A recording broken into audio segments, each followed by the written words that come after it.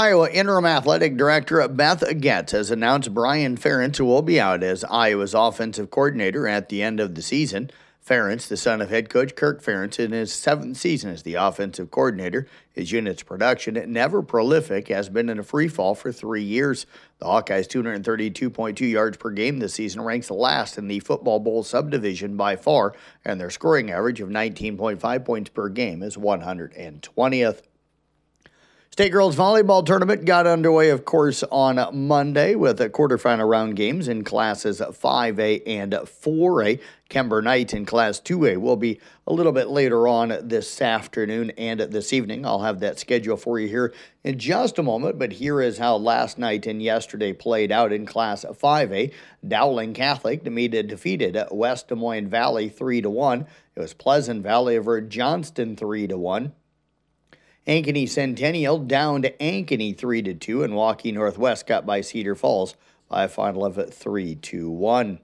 In Class 4A, Clear Creek Amana blanked Norwalk 3-0 as North Scott topping ADM out of the Raccoon River Conference 3-1. Indianola got by Marion 3-2 in a 5-set thriller. Lewis Central out of the Hawkeye 10 Conference also wins in a 5-set thriller, defeating the 3 seed in Cedar Rapids Xavier by a final of 3-2. Class 3A portion of the state volleyball tournament getting underway this morning at 10 o'clock. The first match of the day is Mount Vernon against Dubuque Wahlert at 10:25. It'll be Cherokee against Union. At noon today, Davenport Assumption battles at Des Moines Christian, and the final matchup in Class 3A at 12:25 is Western Christian against Center Point Urbana. Class 2A, of course, will feature the Kemper Catholic Knights. They'll come up at around 4:25 today on court number 2. We'll have all the coverage for you with myself and Jeff Honnold beginning at around 4 o'clock today as the Knights take on Grundy Center. You can find that on at Kick 106.7. We'll also have Jeff Storyhunt down there to be able to take some pictures for you. Those will be free to download.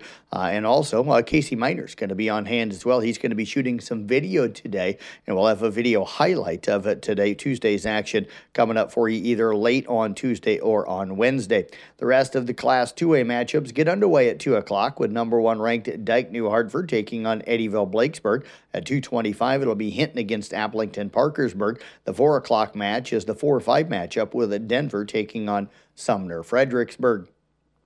Class 1A comes up tonight and this evening. Ankeny Christian Academy battles Newell Fonda at 6 o'clock. At 6:25, it'll be Boyden Hull against Council Bluffs St. Albert out of the Hawkeye 10 Conference, of course. And the 8 o'clock game, BCLUW against St. Ansgar. And rounding out the night at 8:25, it's Holy Trinity against Don Bosco. Corey Seager launched a 2-run home run and made a slick defensive play in the 8th inning to start a crucial double play. Max Scherzer combined with 4 relievers for a gem on the mound, and the Texas Rangers beat Arizona 3-1 to take a 2-1 lead in the World Series. Texas overcame injuries to Scherzer and slugger Adalis Garcia and improving to 9-0 on the road this postseason, this time in front of more than 48,000 fans at Chase Field.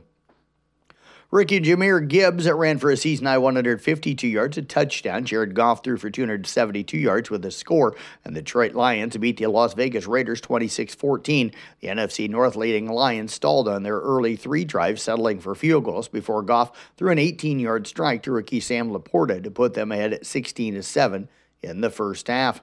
Kirk Cousins is out for the rest of the season with the torn Achilles tendon. The Minnesota Vikings announced the news after his first career injury put a somber tone on their 3-game winning streak. The Vikings said the MRI exam on Cousins confirmed their initial fear.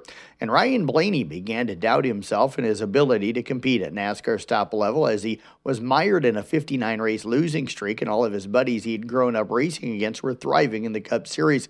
A win Sunday at Martinsville Speedway has given Blaney a chance to join those friends in an elite club. He'll race in his first Cup title on Sunday at Phoenix Raceway, where the highest finishing driver between Blaney, William Byron, Kyle Larson, and Christopher Bell will be crowned the champion. NBA scoreboard last night, it was Boston over Washington, 126-107. Brooklyn defeated Charlotte, 133-121. Chicago knocked off Indiana, 112-105. Portland beat Toronto, 99-91. Atlanta got by Minnesota, 127-113. It was Golden State all over New Orleans, 130-102. Dallas knocked off Memphis, 125-110. Oklahoma City got by Detroit, 124-112. Milwaukee over Miami, 122-114. Denver down Utah, 110-102. And the Lakers edged by Orlando, 106-103. And that's sports here on the CB Sports Network. I'm Jeff Blankman reporting.